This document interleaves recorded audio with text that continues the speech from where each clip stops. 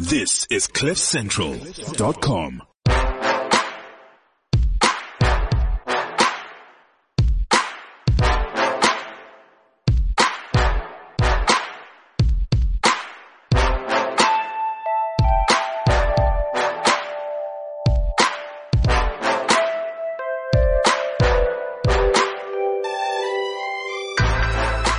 Welcome to the Renegade Report.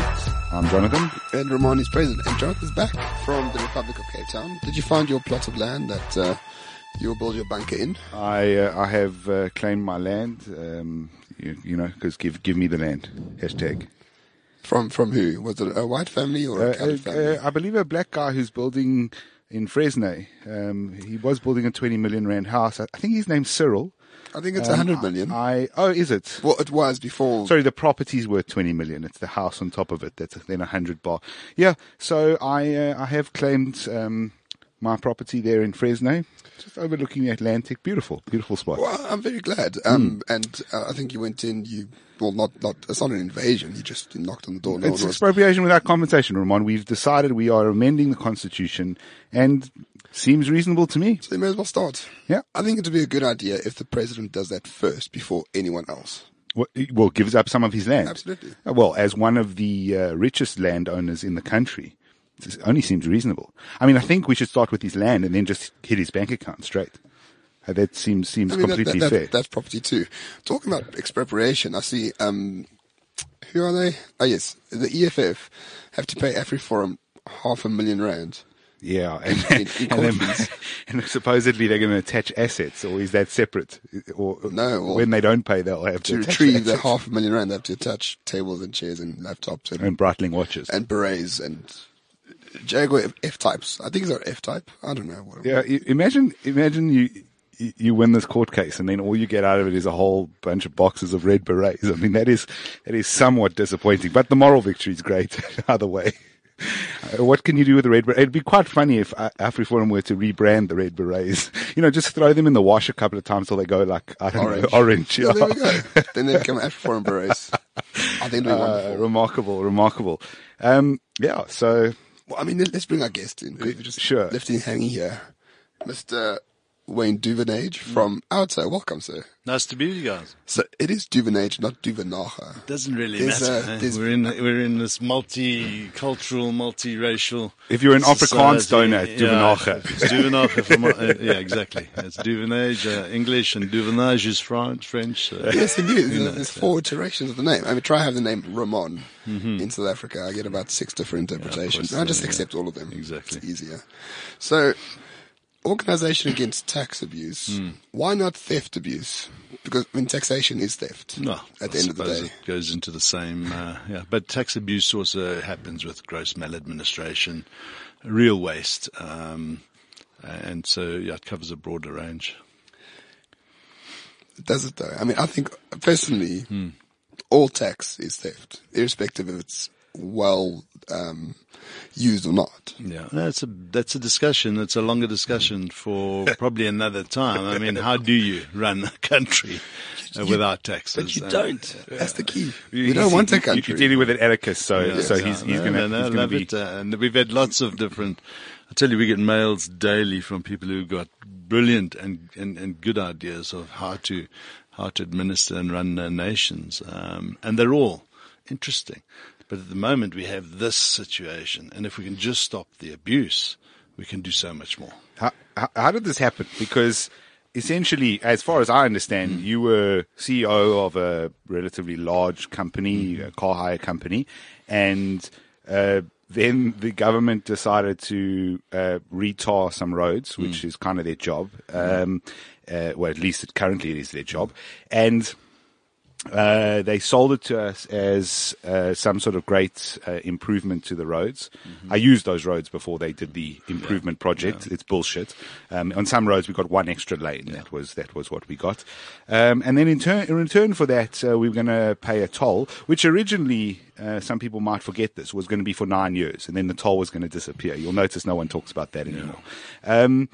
And you came out against it, I think, as a private citizen, and art didn't exist. So how do we get here? Look, the the short story is, being the CEO of an organization was going to be impacted massively by a tolling system, an electronic one, because you have to have interfaces with their systems. You have to be able to dispute bills when people ride on your number plates, clone number plates. You have to get your bill to the customer who's just flown out after going through a gantry 3 minutes ago. And so we were quite surprised that we learned after the decision had been taken, the roads had been upgraded. Suddenly, right at the end, these gantries appear, and Nazir Ali appears on the radio and says, "No, we got this lovely plan. Don't worry, you don't have to stop at these boom down gantries. Just drive now and pay later." And it works like this: you put a tag on your car, you register with our system, and you just keep money in our bank account. And I thought, my goodness, how is it possible that the biggest fleet owners, because I phoned all the car rental guys, the Road Freight Association, so nobody knew what was going on. So we engaged with Sandra. We sat down and said, just tell us what you're trying to do here. And the more we engaged, the more we learnt about a system that was absolutely inefficient, costly, it was irrational, it was just unjust. And it was unjust because government has other options and other ways of financing roads, and they are so more efficient and easy to apply. And you've got to ask yourself, why does government choose a very difficult, cumbersome, expensive scheme over current options that have zero administration costs, 100% compliance, and if they had have applied them by today here, we would have sat with the capital paid off. So that's just the two things. You say, if you've got two choices, why choose the difficult, costly one? And when you look deeper and deeper, you can see exactly what's happening. This is money that is flowing into companies offshore, flowing into suppliers to that company here in South Africa, massive administration costs. It is a gross overstatement. I mean, our latest research shows that SANRAL would have got 34% of its revenue. 34% of its revenue from 1% of its road surface. So that is abusing a very concentrated 186 kilometer road users. It just is absolute nonsense. And I got pissed off with this. Seriously. I took it personally because it just, when you don't make sense and when you don't go through your processes as government by engaging properly and giving people the opportunity, as our constitution requires, to influence decisions like this, to deal with congestion in other ways, because this is not just about widening a freeway network by one lane. That gets congested within 7 years. It's about making sure it interlinks with transport systems, public transport systems. That's how you deal with congestion. And so we could see this was going to be a mess. And it's exactly that. It has become the mess that we anticipated. All right. So that's how ARTA gets born. Yeah. Well, then we formed the Opposition to Urban Tolling Alliance. I headed up the Savrola, the Car Rental Association. We got together and said, guys, something's wrong. Are we going to challenge this or aren't we? For the first time, business stood together and said, yes, we need to change this because it was fundamentally flawed. Then we set up the challenge. We successfully interdicted the launch, and then government started putting pressure on our supporters, which was business at the time. They all ran for the hills. ARTA was left high and dry, millions of rands with bills, and we had to take a new tack. We had to go to the people. And this is actually, in hindsight, good stuff.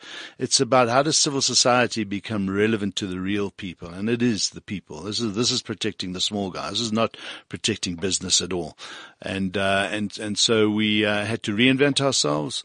We had to turn to the public, and that's when it starts to work. Is when hundreds of thousands and tens of thousands of people give you small amounts of money in a donation, a debit order once a month, you become able to empower this organization that empowers people. So we then went from not making lawyers rich, because we employed our own legal team. We were able to work faster. We were able to work smarter, and researchers, investigators, communication specialists, and project managers. We put that together, and then we answered the call to a lot of our supporters saying, but go beyond tolls. Why are you just dealing with a toll thing? And that was a very valid question. So we did. Since then, we've done, in 2016, when we changed the name from Opposition Urban Tolling Alliance to Organization Undoing Tax Abuse, keeping that same acronym, and aptly describing what we do. We took our team from a 3-man team to a 50-person team, and we've taken on another 107 projects. And those other 107, aside from tolling, which is one project, it's still a big focus project, those other 107 projects deal with the fight against corruption and maladministration of state funds, our funds. And we have stopped Bank of Baroda money from, the mine rehabilitation funds. Gupta's one's going offshore, 1.8 billion rand. We have a case against Duvenage as a delinquent director. We've stopped BNP Capital, all these boutique little finance houses being enriched by SAA's boards. And as I say, 108 projects, some of them quick, and 60 of those are still in progress right now. And the ones that we have closed, we have got a 78% success rate. So let's go back to when business dropped you guys out.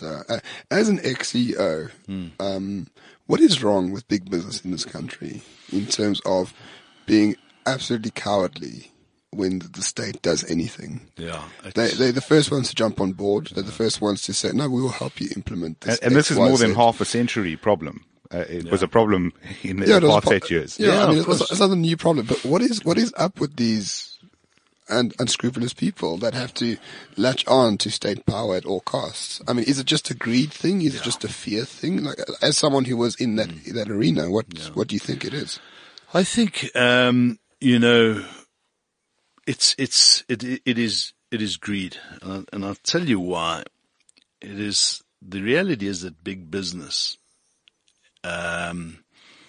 has got this pyramid shape where a few people at the top make massive decisions for every organization. And those few people at the top earn massive salaries and bonuses. And the more you make and your shareholders are happy, the more you pay yourself, the more you make decisions to earn a fat bonus. And so if you're okay, if your walls are high enough, if your kids are in private schools and your money goes offshore, you actually stop giving a shit about the real people, that is the people that work in your organization, the people in society that are affected by your decisions. You become blinkered to the reality of what businesses' role should be. And it's very rare that you get businesses that go beyond the boundaries of business as usual, that go beyond and see this is my impact. This is my impact as a business leader, and this is our impact as executives of this organization on society. And if we take a different tack, if we spend a little bit more money in other areas, we will have a bigger impact on society. And so you see it in all areas. Just take the sustainability space. If every company spent money on being carbon neutral, in other words, reducing its emissions and creating new projects that were going to reduce the harm on the environment, but not only that, create jobs and employment for people in this country through those processes. And you can do them very cleverly. You'll reduce your profitability maybe by 1 million or 2 in a big organization. That might not be much. In others, it might be a bit more. But let's take 5% reduction in profitability, and you make massive impacts in society. What do those people do at the top? They look the other way. They make excuses for their impact not being so bad, and they will rather put that money into their own pockets. And that's the blinkered, selfish, unfortunate outcome of business. And when they all start behaving like that, they start to justify. And I can tell you, I had memos and mails from heads of business backing this outer initiative because we showed them what was so fundamentally wrong with ETOLs. And within 2 weeks, the Politburo, I call them, these are the government officials that sit on those boards. Within 2 weeks, I got mails from every single car rental company, which is owned by the big players, saying, I'm sorry, we have to pull out. We can't support you anymore. And I said, why? What's going on here? And quickly worked out what was going on. Saw the memos from SANRAL to government saying, put pressure on these car rental companies and their owners, the Barloworlds and the Imperial Groups and the Bidvests of the world and CMH, put pressure on them to stop funding out, otherwise they will lose government business. And that's exactly what happened. That is cowardly, that is sick, and that's an unfortunate reality of business. I think this speaks to an important part of ethics. And I find it interesting because I hold an opinion that in an unethical society, in an unethical country, it is very difficult to do business, certainly at the top level, without buying into an unethical system. So a lot of people will criticize KPMG, who got caught doing the Gupta's bidding. They will criticize VBS now, who got caught doing the Gupta's bidding. Well, it was essentially a banking shell for the Guptas. But in my opinion, if you were able to start searching through the records in any other large accounting auditing firm, if you were to go into any of the other banks that hold municipal accounts, I am not convinced that you wouldn't find similar corruption. And for the very simple reason that in a corrupt society where things are done based on corrupt relationships, you have to make a choice. Either you're going to be ethical and you're going to earn less money and you're not going to get the contracts and the tenders and the deals and all of that, or you buy into the system. I don't know what I've had the counter said to me. No, you can still be an ethical businessman. What's your take? Well, you hit the nail on the head, because that's what we're seeing. It's and it's almost a case of these guys will sit around the table, the boardroom table. A big deal can go down here, and they justify doing it by saying, if we don't do it, someone else is going to do it. That's what happens. And literally they say, so how can we make it happen, in inverted commas, that it looks cool, it looks okay? Oh, we'll set up a nice empowerment organization here. And one guy, it's called shiny seat tendering. They don't get off their seats. They just sit behind a computer and they become massively rich because the money just flows through one name with 100% BE rating. And he gets his Ferrari, as you say, and he looks good. And the company and the business and the people out there suffer. It's a sick, actually.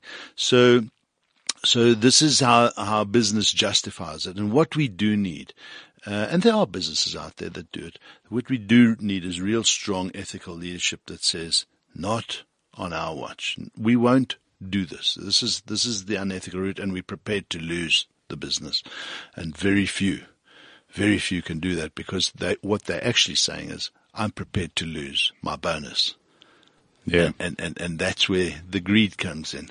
And I'm earning enough. Do I need my bonus if we're not going to hit our targets because we didn't do this job? And that's where they look away and they find all the excuses. It's sad, actually. So, yeah. So, I mean, let's talk about outside now. So you were forced to actually go to the public and ask for a monthly donation. This has become a very popular method of funding organizations. I mean, I think AfriForum started first in 2006, and they've grown massively. They've got 220,000. You have a few tens of thousands.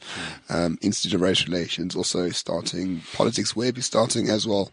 So a lot of institutions are looking towards ordinary members of the public for small donations in volume over time. And these have replaced enormous corporate sponsorship budgets and things like that. Now that you've done both, you've been on both sides of that scale, the shareholder scale and the public scale.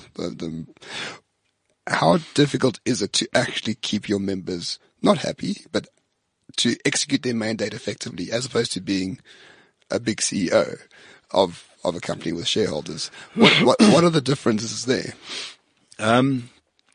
It's two totally different things. First of all, you're selling. You're not selling a product. You're selling hope. You're selling vision. You're selling a connection that a person will have to a cause.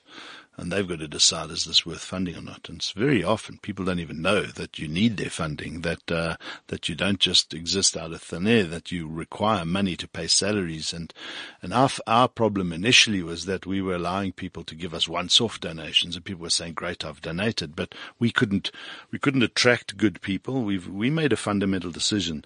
I'll come back to the question, but for us, the formula was about, you've got to find the best people. That's like any business. That is so apt in civil activism. You've got to find the right people, and the right people are not necessarily volunteers. These are people you've got to attract out of business, and they need market-related salaries. So we've stopped feeling guilty about the fact that we have to pay salaries to do this work. You've got to, and they have to be market-related. Secondly, the right people, right structures. You've got to pay rent, you've got to pay data costs. So this is monthly. So we had to then say to our supporters out there, don't give us once-off donations, because you cannot run this organization on once-off payments. What we would rather than give us 1,000 rand every now and then or every year, give us 100 rand a month. Because now we've got continuity, we've got equity, there's income coming in, and we know exactly what we can do and how far we can budget and go. That was the fundamental shift. And it's a hard decision to say to somebody who wants to give you once off. It's almost better to lose 20%. So 2 in 10 people saying, no, if you don't want to take my once off, I'm not going to give you. And force the other 8 who wanted to do the same thing into saying, okay, I'll agree to the smaller, monthly amount. It's not arrogance. It's just this is a business model. That's the only way you can do it, actually. And we learned that a bit late. We could have been 3 years ahead of where we are, and a long way down this road. But that's fine. That's life. And here we are.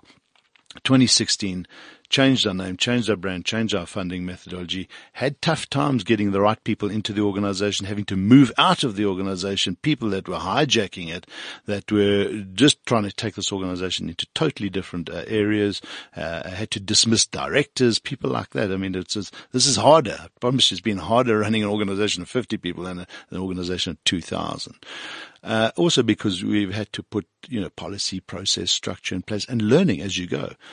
So it's been really, really exciting journey. So if I can compare the two, this has been tougher, but it's been far more rewarding. I mean, corporate life is if you're there and you're performing, you get comfortable and you get your car and you've got your fancy office and you've get your bonuses and your lacquer increases every year. This is hard. You work hard for your money. You're exhausted. When the media wants you on a Sunday in the studio, and the media are the best form of getting civil activism's message out there. You are at their beck and call. And we have a policy. If the media phones in at midnight, you answer the call. So we are there. We are in the evenings and weekends, up early to do these interviews so that we can, share the story, the real story of what it means to do activism and activism properly. And we haven't got it right all the time. We make the odd mistake, but I think 90% of the time, I can tell you we've got fantastic people. This is all about people, nothing else. People with a passion to do things right. Okay, so it's a good, great, it's motivating and a good stump speech. So you've gone after the tolling thing. Where are we on tolling? Let's maybe just go there quickly. Just very briefly, 5 years into the scheme, it peaked after 6 months after threatening the public with criminal records and so forth. It peaked at 40% compliance. These schemes in our research shows around the world, 80% or less fails. They fail because if you cannot enforce and chase the money on the 20%, the 80% get pissed off with the fact that 20% aren't paying. And that becomes, 21% and 22%, and government can't chase them. And so in Portugal, Texas, Manchester, Edinburgh, these schemes have failed, but they've worked well in other countries and other places. So you've got to ask yourself why. Where does it work and where doesn't it work? And this one ticked all the boxes of why it wouldn't work. Didn't have the public engagement, doesn't have the systems, the reliance on e-notice, which is inefficient, postal services. So you add up, and again, as I said, you've got these two options. Why do you do this, Mr. Government? So 5 years on, the scheme is down to 25% compliance. And now they're about to try and relaunch it again. So it's paused. It's going to reset. I might even offer an amnesty. Everybody will write off the debt, but please from here on, come with us. And if you don't, we're going to withhold your licenses because we're now going to bring in a new ARTO amendment. And I just sit here and say, is this how you want to run a country? When you've got the best options, you want to beat your people. So it's going to fail. It's going to maybe have another resurgence because a little while ago they offered a 60% discount. They got a 1% growth in their compliance and it's dropped off again. So this is going to probably get people saying, gee, okay, all my debt can be written off, and they can start again. and they might get 50% compliance, and 3 years down the line, we'll sit here again exactly where we are. So let me just get into some of the nitty-gritty there. Firstly, is it true that after 3 years, I think it is, the debt prescribes? Yeah. So, if you haven't got the bills, and a lot of people haven't got the bills, and they haven't given you notice that they want that money, it prescribes, yeah. And that's prescribing right now every day, 3 years ago. People, okay. So that's the one thing that is correct. What of something like an amendment where you can't get your driver's license? That seems like something that might work. I mean, give another example that we're forced to do, our car license discs. Those go up every year for no reason. You walk into a room, you pay an amount of money, no one checks the vehicle. The vehicle may have been roadworthy 20 years earlier. It could literally have been in 3 major accidents since then. It may have no headlights, but no one checks it. As long as you pay them your money, you get a disc. And if you don't use the disc, then your insurance company will reject your claim if you have an accident. No, so everyone, is that not true? No, it's not true. So, let me just explain the whole vehicle license. Vehicle licensing is right. The fact that they've pushed this envelope so far, and not giving the benefits of good traffic in cities and towns and traffic lights and road quality, that's the concern, because that money should be used for that. But it's right to license your vehicle. Now, vehicle licenses and vehicle revenue from vehicle licenses impacts local taxes. Must understand this. And national tolling impacts national issues. So it's unlawful. It's like me saying, well, if you don't pay a TV license, I'm going to switch off your electricity. You can't do that. And the local authorities will look to the national and say, you can't do this. You're impacting on our revenue stream here. So that's unlawful, just for a start. Secondly, if they want to even go down that road, all they're going to do is force people to say, fine, then I won't relicense my vehicle. Now you've got another problem.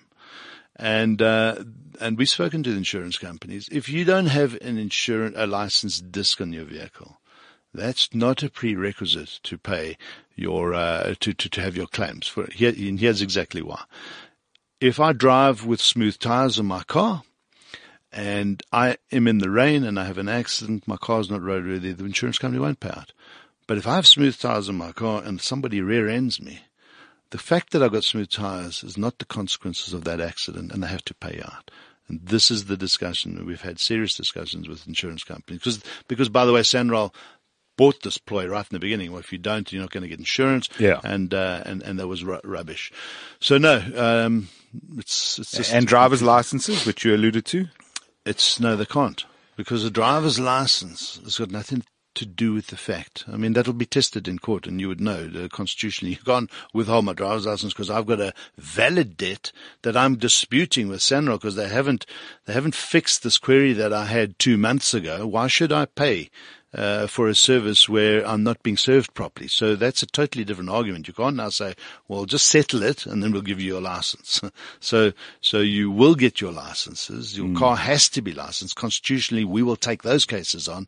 And government must understand that if they start doing this irrational process, they just force people to stop having vehicle licenses. And the ramifications and unintended consequences of that is too big to contemplate. So don't go there, government, because if you want to, you make your problem bigger. All right. And they say that we have no real consumer advice to give to our listeners, but there we go. So now you know, if you don't license your car, you'll still get insurance claim paid out. Yeah. I didn't know that. Yeah. On that license disc thing, it's a more philosophical debate, but I would at least be happier with it. Somewhere like the United States makes you take the vehicle into a testing center pretty much on an annual basis. Roadworthiness is a whole, another issue. I mean, just stop vehicles. If that's what I was paying for, I might go, not that I like it, but at least you're checking my vehicle, you're checking the other guy's vehicle. All right, I'm probably safer on the road as a result of it. Maybe I make that argument. But at the moment, who knows? Look, your licensed vehicle money goes to managing and paying towards a local municipality and a metro. Yes. That employs metro police, that stop vehicles that are going through red traffic lights. Yeah. That are stopping vehicles that are unroadworthy, doing the check where your indicator's not working, please get it fixed. Now that's how it should be done. But unfortunately, you and I drive behind cars every day. No brake lights. completely unroadworthy. Why? Police are not doing their job. Why? Well, just look into the... Yeah, so private testing centers would be a much better answer for me. Well, private everything. I think even licensing fees are theft at the end of the day. I think that's something you should fight on. You need to become a donor, Ramon. I'm sure he's an item. You've got 106 or 7. I don't know if the tolls is the 107, but what are some of the other ones you're working on? Sorry, if I may, what is the scope of what you're looking at? Like, what qualifies as maladministration, or what qualifies as irrational spending of tax money? Because, I mean, all of it is, at the end of the day, whether you spend it on the Gautrain, legitimately, or on Nkandla, to me, the fact that it's spent so-called well is irrespective of the fact that they still stole it from citizens. Yeah. So what qualifies for artist purposes? Let me put it this way. There's no shortage of work for us. So when we went in 2016 down this new road, we sat down, we said, what are we going to do and how are we going to do this? And it was about trying to mirror government departments. So we opened up 4 portfolios, or 2 initially. It was energy and transport. And transport because of the toll matter. And it's well beyond tolls. The transport, we're dealing with an R2 amendment bill. We're dealing with long-distance toll concessions. I don't want to tell you what's going on there, but we are grossly overpaying on all these boom-down tolled routes, and a number of other projects in that space. Then we deal with energy. I mean, just NERSA and the electricity tariff increases and how Eskom goes about justifying through its regulatory asset-based claims. And NERSA have just allowed them to get this massive 400% increase in 10 years, and crippling business now as a result of this. And then we've opened water and environment and other special projects, education. We're working on a big CETA project now, the CETAs that are going mad. We've got Duvenage, delinquent director case, quite an expensive one, to hold her to account for how she trashed SAA. We've stopped boutique companies from earning millions and gone into the whole Gupta leaks. We're one of the first recipients of that. DISC put it into a very, very clever IT system that enabled us to strip out the PDF files within and search within mails. Our submissions, by the way, to the Zonda Commission are the biggest and probably the only civil action movement that's giving the extent that we have. They're relying on, we're just busy finishing the Transnet submission now. It's massive. It's a 200-pager with another probably 700 pages of annexures. So our work is around looking at national government and working with whistleblowers. Whistleblowers are brilliant. They've got all the information we need to then ask government. And what we do is we don't go and beat the door down. We do investigations. We've got a 5-step methodology: investigate, engage, expose, mobilize, and litigate if need be. And why litigate? And that's why we have our own legal team: an advocate, chief legal officer, and 7 lawyers. Because we learnt on the e-toll matter, all we did was make external legal companies massively rich, and we've learnt a lot about how legal firms get rich through interlocutories, and 5 court cases come out of 1. But just coming back to, so we build cases very fast, affidavits. We're able to interdict quickly at low cost, and we get the information, and then we ask the government, we ask the Minister of Water Affairs, and what is happening in your department? Tell us about these appointments. And then we see the behavior change. If it doesn't, we expose it and we come after them. And the beauty of what we do is we hold the individual to account. So if you are part of the problem, if you know of the corruption, maladministration, you do nothing about it, the law's strong. You're guilty. So we go after them. We attach their houses, their cars. We make they feel the pain, and the pain burns upward, because we also ask their boss, what are you doing about it?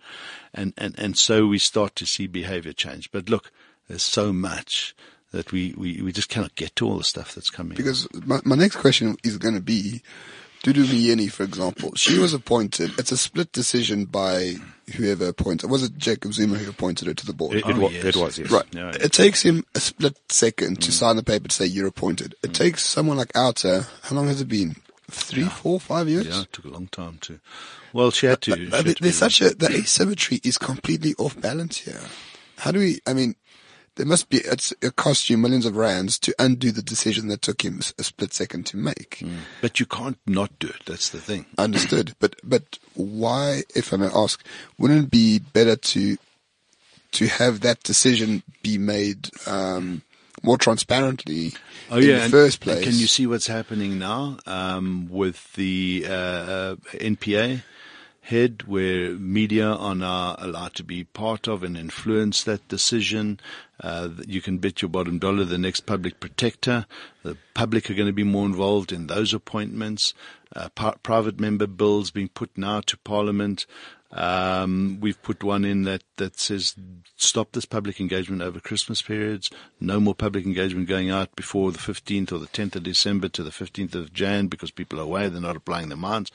So all of this is exactly influencing what you're saying. How do we fix it up front to stop the nonsense from in the first place? And that's a journey in itself. I mean, I have to say just on public engagement that I think the entire public engagement process is an absolute farce on everything. We've just seen on the expropriation without compensation stuff that Parliament has ignored pretty much 99% of the submissions. Somewhere in the more than 500,000 essentially submissions. I think somewhere in the region of 700,000 written submissions to Parliament, if I'm not mistaken. And the sense I get is that government knows where they want to go, and then they just find their sort of route there. And they do sometimes what they kind of have to, inverted commas, but they don't really care. And also, I might add that even if the public engagement on something like expropriation without compensation had been positive. So let's say the 700,000 submissions had all been for, but they went around the country and they had these sort of town halls. We've seen how this is being manipulated. Political parties busing people in. I looked at where those various things were. They were at times of the day anyone who works a reasonable work day would not be able to attend. In addition, how do you justify when we have an election? Of the registered voters, only about 60% actually vote. And that's not tens of millions, but 10 to 15 million people. When you have a public engagement process, we have a few thousand people. How is that at all representative? We know from polling, for example, if you did a poll that way, the way they run those public engagements, it would be methodologically, it'd be completely irrelevant, the findings. So I just think it's a farce. Yeah, look, the law is clear. They've got to do meaningful public engagement, and that you're quite right. That's where it just falls over. I mean, the whole R2 amendment bill, and this is where they want to try and force other issues into play around, and e-tolling is one of them. They had public engagement sessions, and we went to them. We went to as many as we could, and there were like some of the meetings, 20 people in the hall, and they didn't know why they were there. And it was well, this is what we're going to do. And then the questions were just so irrelevant. When we put our hands up and said, guys, can we ask some questions, just empower the people? And you had to understand what's going on. No, sit down. You know, we've seen you before. We've heard you. No, these people haven't. And then it was a case of, right, this is what we're going to do. It's all going to be nice. But guys, we've got to finish off because there's food over there. Anybody, yes, in favor? And I've got to eat now. You know, there's free food. Let's go and eat. And let's not get into the meat of the discussion. That's what's happened. So again, another farce. That's what happened on the e-toll matter. The e-toll matter, they had one advert. I put it in 6 newspapers. I hid them in the business section. So vague. And they got 28 responses. And there are 3.5 million motorists in Gauteng, and they ticked the box of engagement, public engagement. What a farce. And then they wonder why, but why is everybody angry? What's going on here? And then they hired all their celebrities to say, I pay e-tolls. Yeah. Only to find out after the fact, like 2 years later, TiVo Touch was one of them. He came out and said, no, I never paid. They just paid me to say that. Exactly. It was a farce, man. Yeah, it is the whole thing. So how is your engagement with the actual officials that you're fighting with? Or when you speak to someone from the state who you disagree with on a fundamental level, are these people like aware that they're doing wrong? Is there an overriding sense of megalomania throughout, or are they understanding? Initially, they when this happened and it blew up in their faces and business and everybody was saying what's going on, they got together an interministerial committee under Helemo Motlanthe and we got around the table and we said, yeah, but are you listening? This is what's happening. This is why and they said, yeah, okay, now we've heard you, but I don't know whether it was a case of too many of us are going to lose money, because there's a number of companies that feed off this revenue stream from e-tolls. You must know that if you've got the security contract or the catering contract, I mean, there's good money here. So, they decided to, look, let's let it, it's going to go ahead. So we're going to let it go ahead. So we said, fine, let's let it go ahead. And when the first person summons, we'll have to defend them and then show you in the court of law why this is unlawful. Because the administrative law is now set aside, which allowed SANRAL to carry on when we first challenged it, because we'd bought it too late. And 180 days had gone, roads are tarred, the money had been borrowed. So we said, fine. But what a judge has to do is now consider the legality properly if I'm going to criminalize you or go after you as an individual. So when it comes to meeting the leadership, I can sit here and tell you right now, 5 years after failure, no Minister of Transport has sat with us yet and tried to understand what our issue is. Cyril Ramaphosa hasn't, but he's been part of the decision, and if they launch a new amnesty on this, again, it's just a reset, and we'll be here again in a couple of years. So sadly, they're not engaging. They see civil society, their critics, as enemies for some reason. They don't think that hey, we're actually passionate about this country. We are so keen for government to work. That's why we fight them when they get it wrong. They just see us as, but you guys are just throwing stones and poking sticks at us for no reason. Yeah, but Wayne, I mean, with respect, unless you understand the National Democratic Revolution, they would see you as enemies. You are thwarting the revolution. You are thwarting the vanguard of the masses. Yeah. I'm not sure if you've ever tried to remove a pig from a full trough. It's while it is feeding. Yeah. It is going to be very difficult. But you're talking about the tolling engagement. You mentioned the presser. I think no, but are you busy with the locomotives and that side of things? Yeah, that's so. I mean, that was the one where they bought locomotives that didn't fit on our tracks. Yeah, the locomotives. What's the progress on that? Has anyone been punished for that? You're mentioning people going after people, but are we going to see the Dudumiyenis, Brian Molefis, these people, and there was another with a guy that was involved with the locomotives, Lucky Montana, Richard Seleke, Dan. I mean, there's tons of them. The short answer to that question is, if the rule of law is allowed to take its course, yes, they will all go to jail. So the question is, well, why isn't the rule of law being applied? And why does it take so long? Yes, and that is turning. Actually, we're quite positive. We're working behind the scenes with a number of institutions that can make all of this happen. And there's suddenly an appetite, because Cyril's in, and all the barriers that Zuma had put in are now being dismantled. They take a while, but the question that the ANC now has to answer is, well, if the rule of law runs its course, we have to look around and say 80% of us, possibly, and talking in leadership structures who have been feeding from this trough, might have to go and wear an orange overall.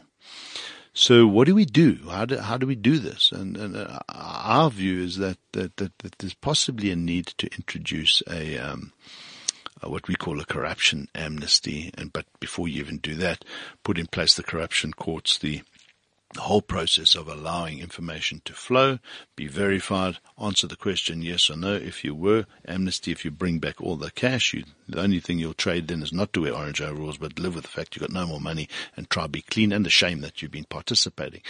That's big. It's big. We've done the truth and reconciliations before. We can do this. Know that if you do it seriously, Afghanistan, Georgia, a number of countries, you got to go deep to root out corruption and be radical about it. And that's the option that Cyril's got to consider. But he's got to get through an election first in 6 months' time. He's surrounded by really dubious characters. And I guess he's playing a game of chess with one eye closed and a bright light in the other eye, and one hand tied behind his back. And if you believe he's not a dubious character himself. Damn it, Jonathan. I was about to say that. Yeah. Like, he's one of them. And He's and been then you've there got for that years. element. So where do we go? Well, we've got to also maneuver. let's remember that the architect of the first major corrupt deal that we know of in the new South Africa, which was the arms deal, became the president. And all of his co-conspirators in that deal became ministers of cabinet, heads of SOEs. So I'm just probably more pessimistic. I'm grateful that there are people like you who are chasing it regardless. I'm just more pessimistic. It makes our job harder. But we've got to take the opportunity. And let me put it to you this way. Pravin Gordhan was against us and in court on the ETAR matter as the Minister of Finance. Very adamant that they had to do that. That's fine. And we were arch enemies at that stage. We sat with them the first time in his office trying to find a solution, but we could see what was wrong. Today, Pravin is a friend of ARTA, is a person who commends us in Parliament because of the work that we've done. He's seen that we are genuine and we are sincere about the bigger picture issues, and we can disagree on one thing, but ARTA's role is meaningful, and so it's good. I wouldn't trust him as far as I could throw him. And he's a heavy set man. He's a heavy set man. When the rest of cabinets go to Cubana to drink tequila, he's at home writing communist propaganda. Well, Often called policy. We look beyond all of that and just say, who are the best people that we can work with in government to try and get something done? And he's a good guy in that sense. Popo Molefe, who was at PRAS, who's now at Transnet, these are the guys that were removed because they were doing good work, are back in. So there's a lot of good signs, and we have to work with the best people we can. What's your energy side of things finding in terms of Eskom? Because we're currently being threatened by Eskom again. I'm so tired of being threatened by the government. I wish I had the power. It's like being called racist 500 times a day to remove them. But I think on many of these issues, a lot of South African citizens, regardless of how they vote, are very tired of being threatened with. We do everything they ask, not because we want to necessarily, but because under the force of a gun usually. But the point is 2008-9, the power crisis happens. They have what essentially is 100 to 200% increases in electricity over the next 3 years. They then want more and they want more, and then they collapse, and then they sell half of their capacity to the Guptas in terms of coal provision. And let's not forget, they built 2 power stations that are still not online. Kusile and now 4 times the price that you could have got that on the which they claim we don't need, but then we now are being, as I say, threatened again for the umpteenth time that we're going to run out of energy. Any input on the energy side of things? Look, we've got an energy division and a department, and I can tell you now the Eskom story is tragic. It is absolutely horrible what happened there. But essentially, a very efficient energy producer, dirty coal still in those days, tied collieries, lowest cost, great energy cost, one of the lowest in the world, very efficient. And then comes a new leadership that says, well, how do you rape the system? This is it. State-owned entities is where the big capital expenditure projects go. So, okay, we need new power station, Medupi. Now, Medupi, a similar power station built in India at 38 billion rand equivalent. Right, you got a budget of 70 billion, 79 billion. Go. Oh, wait, can't we have 2 of these? Literally, yeah, that's a good idea. Let's do Kusile as well. And then let's start and never end. And you see Chancellor House, for instance, whoa, hold off on the boiler tender. Hold on. We just want to buy some shares quickly in Hitachi. Okay. They've got it. go. Now, Hitachi got the tender. And so it starts. And then you just see this, what was supposed to be a doubled price, 78 billion rand.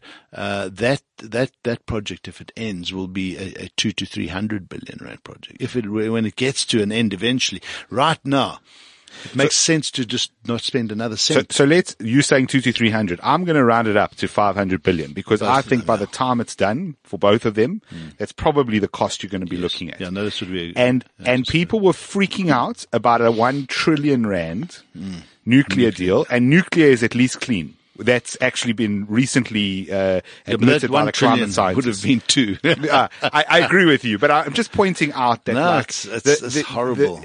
But even our media engagement on this has been poor because a guy like Chris Yelland has been brilliant. Yes, I agree with you. I think Chris has been very good on this, but I'm talking about mainstream media. The people are driving in their cars every day.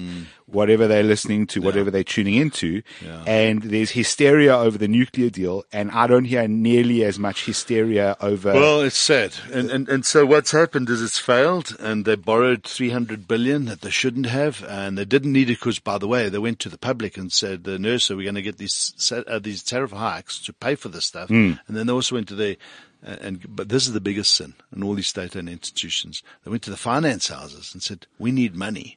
The finance says, but you're getting the money from your tariff increases. But what the finances are, come back to the greed. The finance houses said, okay, but let's have a look at your balance sheets. And all these state-owned institutions, Sanral, Eskom, Transnet, Denel, look at them. If you go back and we've done this work in their balance sheets, they revalued their assets according to international accounting standards, which you can if they are, but that's where the question is, it's dubious revaluation. Balance sheet looks good. They go to the finance houses and say, look, we'd like to borrow some money. What do you want to do? You want to build roads, power stations? Okay, your balance sheet looks exciting. And are you going to give us government guarantees on these? Yes. Shit, how much do you want? Literally, how much do you want? Yeah, now they've got this debt. A guaranteed loan against the debts of those 4 state-owned institutions, over 500 billion rand additional debt that they didn't need. And now they can't settle that. And Eskom is poked. It's absolutely stuffed. It's a death spiral. They're coming now with another 15% increase request. On top of that, the clawback request, 30% increase in total, probably only going to get about 25, which is still massive on top of where they are now, 400% higher than they were 10 years ago. And the people are saying, well, stuff you, we're going off grid. So you will never build now. No new houses in towns and that can be built will be built on Eskom energy. So it's shot itself in the head. That's a wonderful thing, Wayne. Yeah. I think these things should crash and burn as much as possible. Hold on. Okay. Okay. What have you got to say? I wanted to ask on that point is where ARTA stands on supporting moves towards renewable energy. Well, no, not renewable. Secession. Towards any kind of private takeover. So, for example, on Eskom, a lot of what's restricting us from having private companies enter the market is legislation that prevents them from basically competing with Eskom. So, that's going to be challenged. But and you know what? It's not really the case. You will not build. If you build a house in the next year and you're still on the Eskom grid, you're crazy.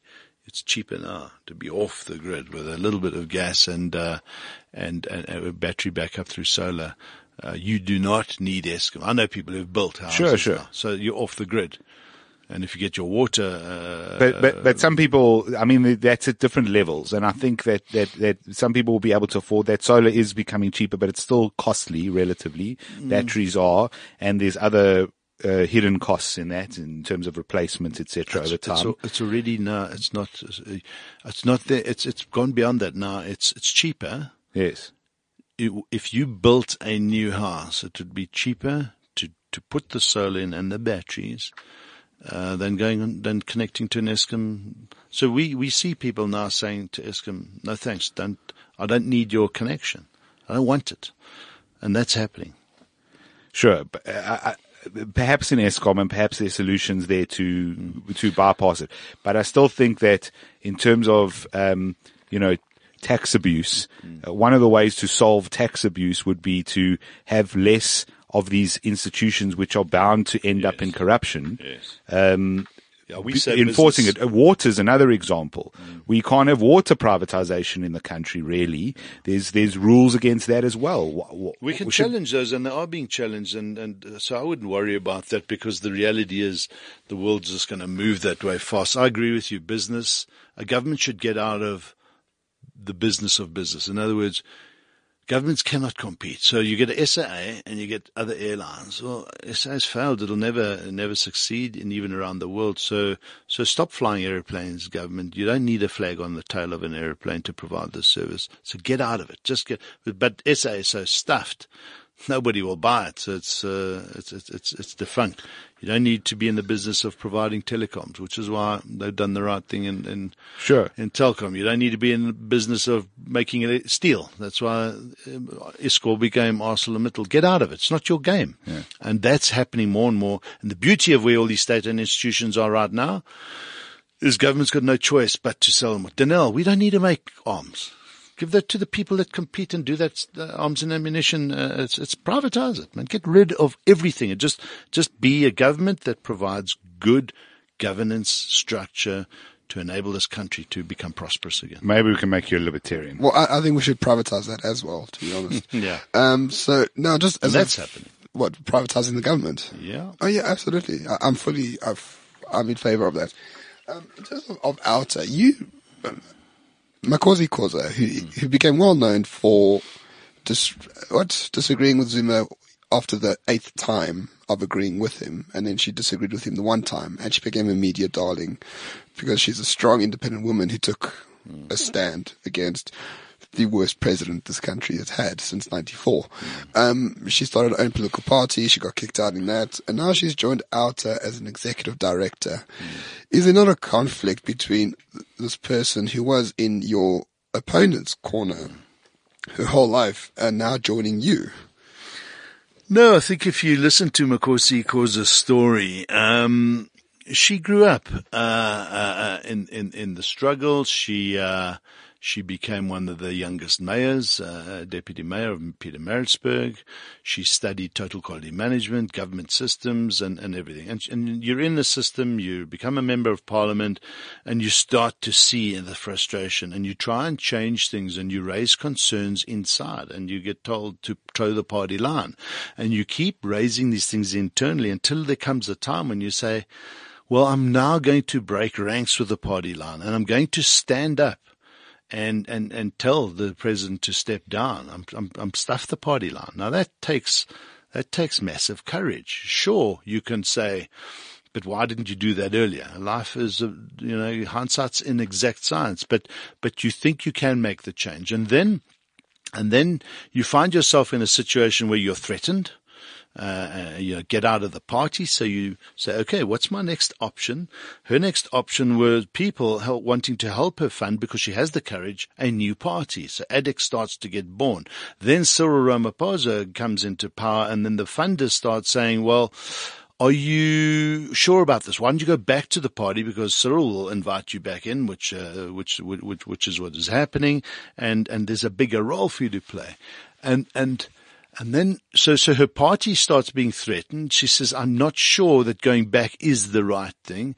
I met with her just by chance. We got chatting, because at that stage with her new political party, they wanted to see if there was some alliance they could have with civil society, and what was civil society doing differently? Should they be doing things differently?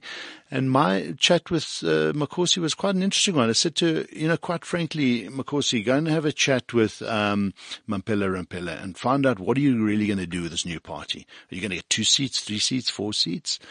And what change can you bring inside politics? Listen to how we believe you can bring change when we go into local government. And this is the same strategy at national, holding people to account for abuse and maladministration in the towns. She loved the idea. We were just about to launch our local division, and she said, I'm in. If you want me to be part of this, what is that role? We sat down, and now she heads up this growing division of ours. She's passionate. She's genuine. She's studied this stuff. she loves it. She's in the right place. And this is what happens when people can see that politics is a 5-year game. Every 5 years you become relevant. Civil activism is every day you are relevant. We call it current democracy. We fight these things every day and we make change happen. So she's great. She's good for this brand and she's a good person. And I respect your very simple answer. My concern is any organization that is not overtly principled will become corrupted over time. That has happened throughout. Yeah. I'm not saying she's unprincipled, on the contrary, but is it good strategy to bring in politicians to a civil society scenario? Because as you said, the ANC looks at civil society as the enemy of the revolution, of their game. And for someone who's grown up in the ANC, that's going to take a hell of a lot of propaganda to get out of her head. I mean, just last week she attacked Musi for not being black enough, for example, and she apologized after the fact. But those are the elements of that African nationalism that's so prevalent in the ANC coming out of someone who's not in it anymore. No, I don't see it as that. I see it as it's about people, not about politicians. If she is genuine in her approach, which she is, so it doesn't matter who and where, so long as the person is doing this for the right reasons. So if we have another politician join us for the right reasons, I mean, we have Godfrey Galston, who's just joined us. He was the first accounting general for South Africa. He's now heading up our finance analytics inside Outer, previously in government. So. But also prior to that in big business.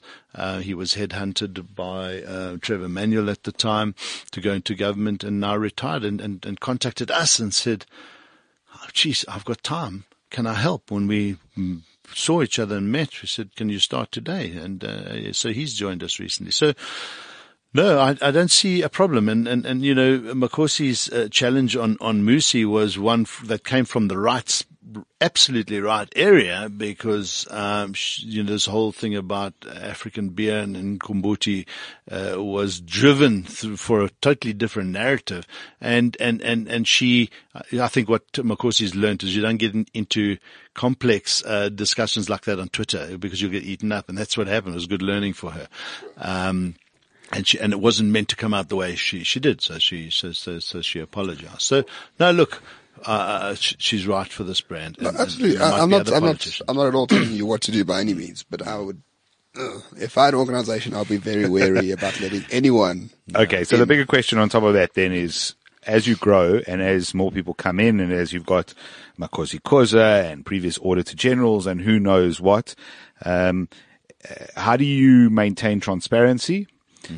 So that those people aren't, and not casting any aspersions on the people that you have, but if the ANC were clever, they would put a few moles in your organization, frankly. So how do you keep transparency and how do you keep the ship on the right path? Well, we've got to be open. We put on our website our annual statements, our annual report is there. We give a breakdown of our revenue, how much we earn, and what is spent on salaries. And I mean, we're a non-profit organization. There's no shareholding, so everything goes back into the organization. The more we earn, the more people we employ, the more work we can do. It's as simple as that. Okay. We have a litigation war chest. You have to have money in a provision account so that you can fight fast. You can't say, okay, we're going to go and interdict something and say we're just going to go and raise a few million rand for this case and get to it 2 years down the line. So that's how we operate. Bringing people in, we scrutinize, we check. And we've got our IT processes that make sure, and our investigations team that make sure that we bring in the right people. But there's no doubt that potentially somebody could get in. We have had one or two situations where some of our stuff that we're doing went back to a director that we'd fired because there was somebody sympathetic inside, and this person was building a smear campaign against us. So you find that, you weed that out, and you don't need to spend too much time on that. We do trust our people. Our people are passionate, but at the end of the day, you can't fight. You can't fight this game. You can't play this game with fear, and they can't fight the truth. So even though, let's say, and we said to the Hawks when we heard that they were, a bit worried about what information we had, said, come and have a look at our computers. You don't have to raid us. You can come in, have a look. You can put somebody to sit next to me. I'll show you every mail we sent out. I'll show you what our strategies are, because you must know them. All we're going to do is go after people that are corrupt. And you can't stop that. You can't fight. You can't fight us in a manner that you're going to try and upset us, because you know our game plan ahead of time. Our game plan's not going to stop. Cool. Ramon? Well, no, I approve deeply of organizations like Outer, because you're funded by ordinary people, and I think that brings a whole different asymmetry in it, rather than being funded by corporates or other NGOs or the George Soros Foundation for Democracy or whatever he calls it these days. The accountability is far more acute, and you feel it far more because your members are the people within your vicinity, and you have to be held accountable to them. I think it's a great way to get money and do your job properly. And I wish Outer all the best. This has been really illuminating. And we'll be more than happy to have you back in the future. And best of luck in what you do. Yeah. Thank you. And just know that the more we have, the more we can do. So we need more people on board because we don't have enough. I think there should be like a super NGO where all of them just get together. We've tried that. It's like herding cats. It cannot happen. Everyone's got different agendas, different egos, different mandates. It's a madness. So it's almost like this competitive space out there. Shouldn't be the case. The competition will always arise, even if it doesn't really exist. We're all chasing the same buck. But the more that exists, the merrier. Yeah, absolutely. And well, good luck. I mean, as a CEO of a cushy, well, as you said, having a cushy job going to this, it's a kick in the face at the best of times. It's been fun. Great energy and good people. Well, thank you very much. Thank you for joining us, and we appreciate it. You want to punt any of the sites or anything? How do we join you? Yeah, look, it takes 5 minutes, please. It's www.outer.co.za. If people can just click join the button on the join button, and sign up a debit order. Anytime you want to cancel it, you can. Any amount you want, 80 Rand a month. Our average is 140 Rand a month. Please, because don't think that your 140 will make no difference. If everybody felt that way, we wouldn't be where we are. The more people we get on board, the more we can employ and the more we can do. We want to open up our health and education portfolios now. And so, yeah, please, outer.co.za. Yeah, and if you need an anarchist portfolio, I'm available to run it. Lovely. Amicus. The Outer Republic of Transparency or something. Yeah, all right, good. So, yeah, health is in desperate need of someone to challenge, although credit to Jack Bloom, who has done a lot of good work. And Section 27, yeah. Mark Hayward, they've been doing a great job. Some of that, but ideologically driven, which is my problem with them. But separate discussion for another time. Thank you so much for joining us. That's Wade and Duvenage. You can find us on Twitter at renegade_report, on Facebook, both the page and the group. Come join us. We have good discussions. If you enjoy the show and you're able to, you can become a patron. Lots of rewards and things coming for patrons in the future, and currently there at the moment. We appreciate all of you who do listen to the show and donate to the show. Thanks so much. We'll catch you next time. Cheers.